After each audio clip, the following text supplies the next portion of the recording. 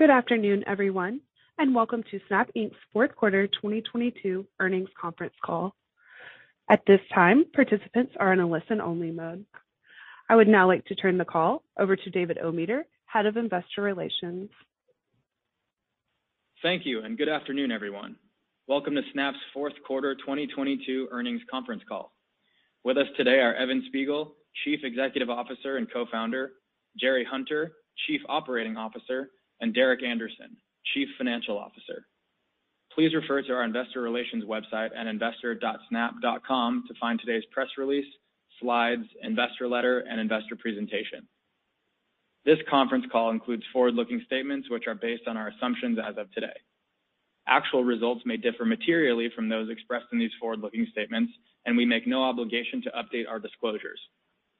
For more information about factors that may cause actual results to differ materially from forward-looking statements, please refer to the press release we issued today, as well as risks described in our most recent Form 10-Q, particularly in the section titled Risk Factors. Today's call will include both GAAP and non-GAAP measures. Reconciliations between the two can be found in today's press release. Please note that when we discuss all of our expense figures, they will exclude stock-based compensation and related payroll taxes, as well as depreciation and amortization and non-recurring charges. Please refer to our filings with the SEC to understand how we calculate any of the metrics discussed on today's call. With that, I'd like to turn the call over to Evan. Hi, everyone, and thank you all for joining us. 2022 was a challenging year for our business as we continued to be impacted by macroeconomic headwinds, platform policy changes, and increased competition. We've taken action to refocus our investments to support our three strategic priorities of growing our community and deepening their engagement with our products, accelerating and diversifying our revenue growth, and investing in the future of augmented reality. We are focused on the most important inputs that we can control, delivering engaging experiences to Snapchatters and improving business outcomes for our advertising partners. We continue to drive strong growth in our community, ending the year at 375 million daily active users in Q4, an increase of 17% year over year. Our team continues to innovate rapidly in ways that support the growth of our community. For example, in Q4, we released communities to expand our content offering, onboarded several new media partners, doubled down on our progress with Spotlight, and launched new Snapchat+ features, each of which helped drive engagement across our service.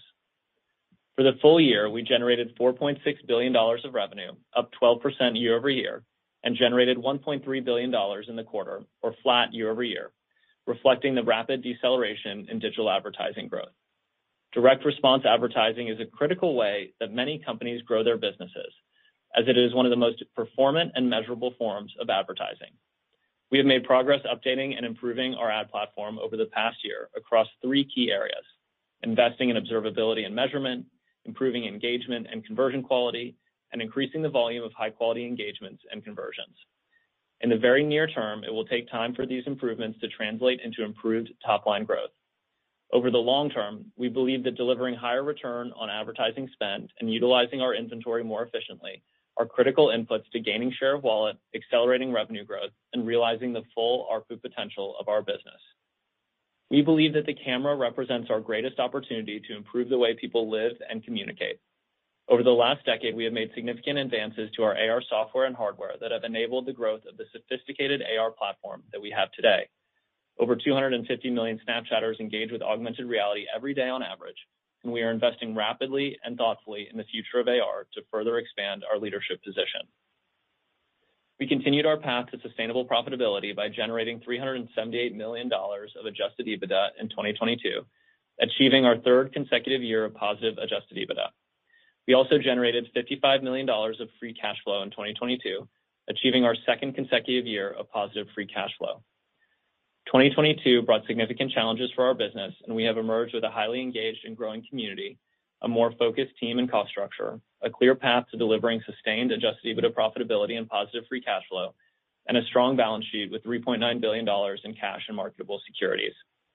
We begin 2023 focused on executing against our three strategic priorities of growing our community and deepening their engagement with our products, accelerating and diversifying our revenue growth, and investing in the future of augmented reality. We look forward to sharing more about our progress and plans at our upcoming Investor Day on February 16th at our offices in Santa Monica. Thank you, and with that, we will begin our Q&A session. Thank you. We will now begin the question and answer session. To ask a question, you may press star, then one on your touch-tone phone. If you are using a speakerphone, please pick up your handset before pressing the keys. To withdraw your question, please press star, then two. In the interest of time, we ask that you please limit yourself to one question. After your initial question is asked, your line will be muted. At this time, we will pause momentarily to assemble our roster.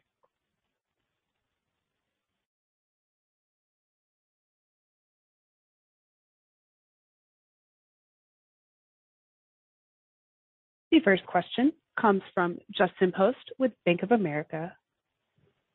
Great. Thank you for taking my question. Clearly, it's a tough environment for the digital economy overall.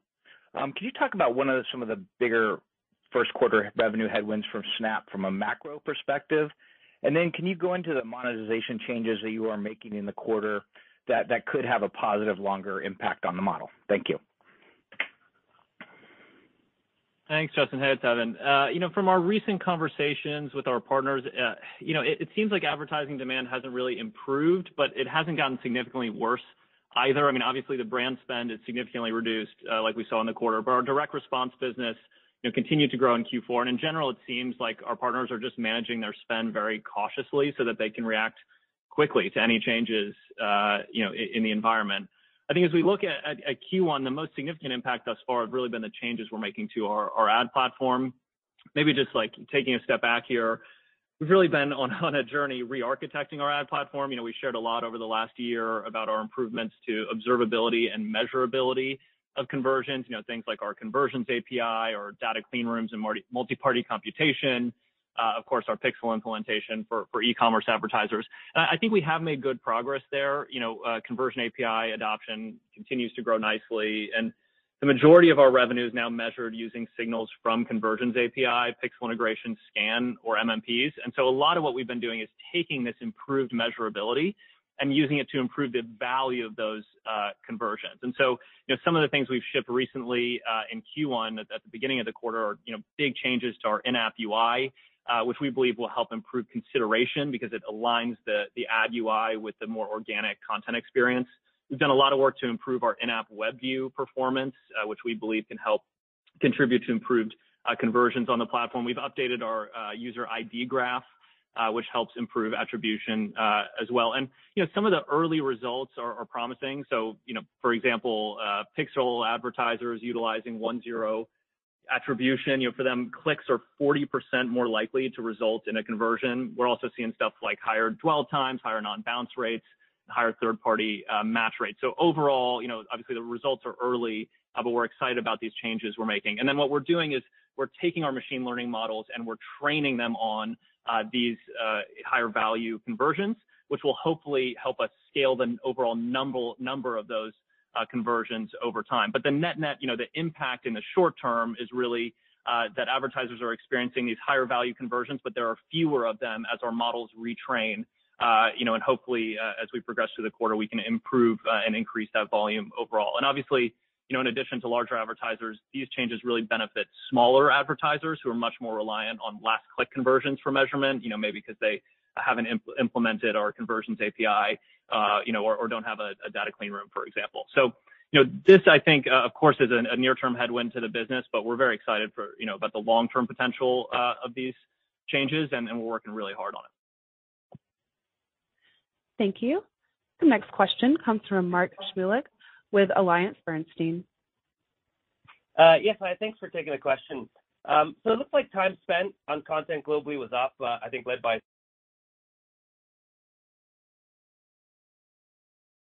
My apologies, Mark has dropped. The next question comes from Ross Sandler with Barclays. Please proceed. Hey, Evan, I've got a high-level technology question. You guys have been stating forever that you're a camera company, and we've seen an explosion in these new generative AI tools. How do you see those impacting your business? We have examples of Midjourney inside of Discord driving up engagement for them. Do you see the same kind of opportunity inside of Snap? or do you view this as possibly a risk if people are going to the camera less? How do you see this impacting Snap over the next 5 years? Thanks a lot. Thanks, Russ. Yeah, we're so excited about the opportunity around generative AI. It's a huge opportunity for us, and we're already investing a ton. A lot of our most sophisticated AR lenses use generative AI technology, and we also see a lot of opportunities just to make our camera more powerful with generative AI. I mean, some simple examples are like improving the resolution and clarity of a snap after you capture it, or even much more extreme transformations or editing images or snaps based on a text input. But if we think longer term, 5 years, as you mentioned, this is going to be critical to the growth of augmented reality. So, today, if you look at AR, there's just a real limitation on what you can build in AR because there's a limited number of 3D models that have been created by artists. And we can use generative AI to help build more of these 3D models very quickly, which can really unlock the full potential of AR and help people, make their imagination real in the world. You can imagine playing around with your kids wearing AR glasses and pointing, oh my gosh, there's a pirate ship and a big monster, and we can bring those to life using generative art, which I think is really exciting. And then, of course, we're also thinking about how to integrate those tools into Lens Studio. We saw a lot of success integrating Snap ML tools into Lens Studio, and it's really enabled creators to build some incredible things. We now have 300,000 creators who've built more than 3 million lenses in Lens Studio. So the democratization of these tools, I think, will also be very powerful. Thank you. The next question is from Richard Greenfield with LightShed Partners. Hi, thanks for taking the questions. One, I guess, I want to just follow back on the initial topic of this. DR was up 4% in Q4, which is actually a pretty encouraging number. But it sounds like you're talking about in Q1, based on your guidance, the changes you're making are going to drive that DR to go from, up 4 to down something. Could you just help us better understand, as the DR flywheel and your investments start to kick in, why is it not driving sort of accelerated spend? Why is it actually hurting? I know you wrote a little bit about it in the letter, but I think there's a lot of confusion of sort of why that inflection to the negative in DR as you're sort of investing to improve it. And then just on engagement, you made a comment that global time spent was up on content. Was that true in the US, or was that more of a global comment? And then on Friend Stories, you said it was down in Q4. Is that TikTok, Reels, Shorts, just any color on what's driving sort of the pressure on Friend Stories in Q4 would be great. Hey, thanks, Rich. There's a lot in there, so let me see if I can get to all of it. I think, at a high level on the DR business, as I mentioned, the key here is that we're really improving the overall value of those conversions. But, as a result, the volume of those conversions has decreased as our models relearn on the conversions that we're driving, and hopefully, obviously, can expand that volume over time. But it's also requiring advertisers to adapt, for example. So they need to see that increased volume show up, that increased value show up in their third-party measurement tools, for example, and then go in and increase their bids to reflect that increased value. And so overall, that sort of disruption. And again, when you layer in, of course, the changes to the app UI and, even things like our sales reorg and channel redesign this quarter, it's a lot all at once. But frankly, we'd rather rip the Band-Aid. And so, we waited to release a lot of these changes in Q1. I know Jerry's been eager to make a lot of these changes, but we know that Q4 is critically important for our advertising partners. It's just, vital to their businesses. And so we held a lot of those changes to Q1 and we're making them all at once. So they're disruptive, but I think the really exciting thing is that, it is having the intended impact in terms of value to advertisers and, frankly, the expected impact in terms of the disruption to our business. So, we're going to continue to work through it. But again, the improvements we're seeing, in terms of third-party match rates, dwell time, non-bounce rates, that's all really exciting. I think an overall an input to improving return on advertising spend for our advertising partners. And then, you I think asked about content time spent. So I'd say overall, content viewers continue to grow content products, including Spotlight, Friend Stories, Creator Stories, partner content. That's true in the US as well, where content viewership is growing. And globally, overall time spent watching content on the platforms continues to grow. But time spent watching Friend Stories does continue to be a headwind to total time spent. So if you think about our investments here and what we're doing to re-accelerate time spent with content, the most important thing is really increasing Spotlight viewership and engagement. We think we've got a lot of headroom here. We're excited about the 100% year-over-year growth on time spent and 30% year-over-year growth in Spotlight MAU. We're also continuing to invest in new creator tools and growing our creator ecosystem to increase, creator content supply and diversity. That was definitely a bright spot in the U.S. where, time spent watching creator stories grew 10% year over year in Q4. And then we're making a lot of product improvements and innovations around, Friend Stories, including things like community stories, which we think are really valuable to our community. And then, lastly, obviously onboarding new media partners who are driving significant viewership and time spent, as we shared, in the letter. I do think, short video competition is going to continue to be very intense. Our community loves watching entertaining short videos. So what we're really trying to do here is just play to our strengths around our camera and messaging. We benefit from the enormous amount of video creation happening on our platform, over 5 billion snaps created every day, and this network of close friends who really enjoy sharing videos across our platform. So I think we'll continue to play to our strengths there. It's part of what's contributing to the great growth we're seeing, in Spotlight. Thank you. The next question is from Brian Nowak with Morgan Stanley. Thanks for taking my questions. Just to kind of go back to the ad disruption in the near term, kind of laid out on page 9. I guess one of the questions I have, maybe I'm just not really understanding it, is the way to think about this, the value of the advertisers is going up because in the near term you're sort of increasing the effective ad load. So we should think about platform-wide pricing going down in the near term. Is that right, or am I sort of off there? Is the first one. Then the second thing, one of the important aspects of driving a direct response business is sort of data capture and being able to build cohorts of users. Can you just talk to us about some of the data capture that you already have and how you think about the potential to sort of cohort these users to drive a large DR business? Thanks. Hey, Brian, it's Derek speaking. I'll take the first one. Just in terms of what we're seeing in terms of, inventory and the experience there, what you're effectively seeing is we've had some growth in impressions just as we've invested in the Creator Stories product in particular that's been very popular both from a posting and from an engagement perspective. And so you've seen that contribute. It's not necessarily an ad load. It's driven by, positive engagement with that product. And then in terms of, what we're seeing in sort of the overall ecosystem of the auction, what we're doing here is using our inventory significantly more efficiently. And so that has the effect of actually returning impressions back into the auction, which have to be absorbed across other TVBs and, sort of puts downward pressure, all else being equal, on the contestation in the auction. And so, obviously that increases the opportunity for ROAS and return for advertisers. And all else being equal, what you're seeing that do is translate into lower eCPMs in the short term. But the improvements that we're making to the DR platform, in translating into longer dwell times, lower bounce rates, and some of the metrics that Evan shared with you earlier, really are improving the value of the actions we're driving. And so that is more performative for the advertisers. So in the very near term, this disruption comes through with, the pressure on the supply and the disruption to the volumes that are being driven, but the value is clearly higher, and we can see that already coming through. So hopefully that gives you a little bit more context on what's happening in the sort of supply-demand environment there. I'll turn it over to Jerry for the second part of your question. Yeah, thanks, Derek. Brian, thanks for the question. Let me just give you a little about how we think about this data.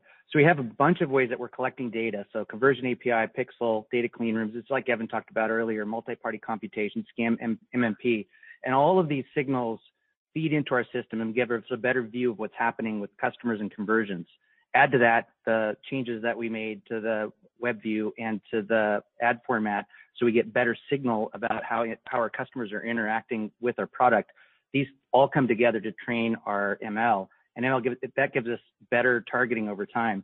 So the way we think about this is sort of a circle where there's constantly information that's coming in. We make changes in each of these products, as well as making changes to customers make changes to their campaigns, and then we make changes to the ad format. We feed it into the ML, And this sort of circle gives us better and better targeting over time, which we think still leads to better CPMs across the board and better ROAS for our customers. Thank you. The next question comes from Mark Mahaney with Evercore. Okay, thanks. I think I'll just ask one question on the monetization of Spotlight. It's something that we've gone back and forth on for a while now. What's the, I don't want to say what's the holdup in monetizing Spotlight, but I do kind of want to ask that. Like, what are the factors that you're looking for that allow you to be a little bit more aggressive in monetizing what's clearly a really strong, growth asset for you? I know you don't want to undermine the user experience, but when do you make that on-off decision or that full-on decision? Thank you. Hey, Mark, it's Derek speaking. I can take that question for you. I think, for context, just to start, and I hinted at this a little earlier in the prior question, we definitely believe that we are demand constrained and not supply constrained at the moment. And, to sort of put a finer point on that, we saw 8% impression growth in the most recent quarter, and that translated into a 9% decline in eCPM. So clearly, demand is the sort of lacking portion of things there. And obviously that's why so much focus is on improvement in the DR business so that we can utilize our inventory and monetize it, take share.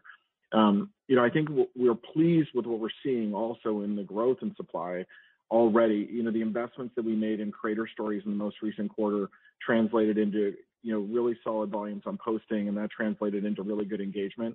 And so that's driven some impression growth in the most recent quarter that we're, really pleased about. In terms of Spotlight, though, to answer your question specifically, we did share last quarter that we would be expanding the testing of Spotlight monetization, and we did do that in Q4, and we're pleased with what we saw. It remains really early in that testing, but in the testing we've seen thus far, the yield we're getting on ads served in Spotlight is equal to, and in some cases higher than, the yield we're realizing currently for similar ads elsewhere in the app. So again, this is really early, but that's very encouraging data in terms of what it means for our optimism about the potential for Spotlight to become a really meaningful portion of our overall content business in the future. So we're going to continue to advance our testing on Spotlight in the months ahead and continue to optimize the ad experience for both our community and advertising partners. But as I said earlier, given we're demand constrained, the urgency to ramp up monetization there is limited, and focusing on the advertiser and the customer experience is the most important thing in the very near term. Thank you. The next question is from Eric Sheridan with Goldman Sachs. Thanks so much for taking the question. Maybe if I could pivot to the cost side of the equation and just try to tie a few loose ends together. So it sounds like Evan earlier said there's obviously some key areas to invest in that will act as a headwind to margins even as you exit 22 and go into 23. You've obviously done a cost-cutting initiative coming out of 22, and then there's elements of the business would improve on the back of the DR initiatives as we move through 2023. Can we get a little more granular on some of the headwinds versus the tailwinds and the cost structure, and tying it back to how we should be thinking about leverage in the business when you think about your investment cadence versus sort of implementation of the cost-cutting initiative and then an improved revenue profile as we move through 23? Thanks so much. Hey there, it's Derek speaking. I can take that one. I think to start off, when we approached the reprioritization that we announced near the end of Q3, where we shared that we were going to be removing $500 million from the cash cost structure, I think it's important to just, understand that we were very thoughtful in our approach about that, because we really wanted to achieve two goals. One is we wanted to make sure that we were clearly building a path to adjusted EBITDA profitability and positive free cash flow, even at lower growth rates. But we also wanted to make sure that each of our three strategic priorities were fully funded, so that we were fully funding the efforts to continue to grow our community and deepen engagement, the work that we're doing to improve our DR platform in order to accelerate revenue growth, as well as the efforts around diversifying our revenue growth, which you see with Snapchat Plus. And then also, of course, being able to continue to invest in the long-term AR business. And so what you can see is we've been able to make sure that we have a cost structure that fully funds those three priorities, but we're still on track to deliver all of the $500 million in cost reduction. So the first $50 million there is coming out of fixed content reductions, and you should see that fully reflected in the fixed component of the content costs in Q1. And similarly, on the cash operating cost structure, the objective there was to remove $450 million. And, we were continuing to wind down various operations through the course of Q4. So you'll see the full benefit of that cost reduction again in Q1, just as we anticipated. For example, our actual headcount numbers are, at the end of the current quarter are down 20% from the peak in Q2. So it gives you a sense of the progress we've made in managing down the cost structure and getting ourselves to the prioritized cost structure. So then going forward, first, I'd say we remain long-term oriented when we're thinking about the investments in the business. So there are going to be things that are incredibly compelling for us to invest in the business. And, for example, we just made the investment in Creator Stories, obviously a very compelling investment, immediately resulting in an 8% increase in inventory. So, there are going to be investments like that along the way that are incredibly compelling. What we have to do is remain, one, very disciplined on the aggregate cost structure and very focused on prioritizing our investments to make sure that we maintain that path to adjusted EBITDA profitability and consistent free cash flow generation. It's now our third consecutive year of adjusted EBITDA profitability, second consecutive year of positive free cash flow.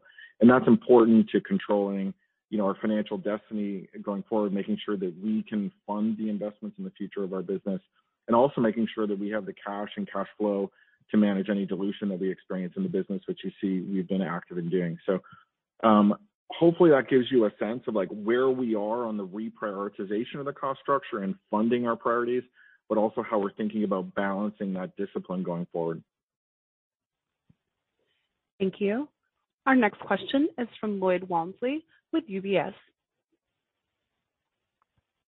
Thanks. Two, if I can. First, you've talked a lot about the headwinds to time spent in Friend Stories, but can you just talk about what you're seeing in the core chat experiences? Are you seeing growth in whether it's time per user or visits per day per user in that core kind of anchor engagement that feeds the whole business? And then the second one was just in the letter you mentioned discover content moving into more places. Curious if you expect this to be more of a driver of engagement or monetization or both. Have you started doing anything that you can kind of share early learnings with us here? Thanks. Thanks, Lloyd, for the question. Yeah, we're incredibly excited about the momentum we're seeing, around our messaging service. Visual messaging is really core to the Snapchat experience and what helps people connect with their friends and family, and of course enhances their relationships. So we're really excited about that momentum there, and of course, the work that we're doing in our camera around augmented reality and helping our community express themselves with AR lenses and try and get new utility out of augmented reality with things like Try On as well. So those core experiences around, the camera and messaging are obviously really exciting, driving a lot of growth for us. And, also things like the map, for example, as we mentioned, I believe in the letter, in Q4, Snapchatters opened places on the map more than twice as often as they did in Q4 of 2021. So definitely a lot of strong growth and engagement around the core product value of messaging, and we're really optimistic about some of the new products we have coming around that as well. Thank you. Our last question comes from Doug Anmuth with JP Morgan. Thanks for taking the questions. I have two. First, just to circle back on Friend Stories and the strategy there. It sounds like part of the goal here is to get people to shift and to use Spotlight more. Is the idea to shift them into that tab in particular, or to put Spotlight videos within Friend Stories? And then can you also just talk about how revenue sharing with creators will work on Spotlight? Thanks. Yeah, sure. So at a high level, what we're seeing with Friend Stories is that people still really want to watch stories from their close friends and their family. It's more the longer tail of their friends where they'd prefer to watch a really entertaining video than maybe a story about somebody's day-to-day life. And so that's really where we're trying to understand where that sort of break point is for different members of our community and help them discover Spotlight content sort of at that moment as they start to become less engaged with friend stories. So some of that, for example, is creating entry points even in Discover, right?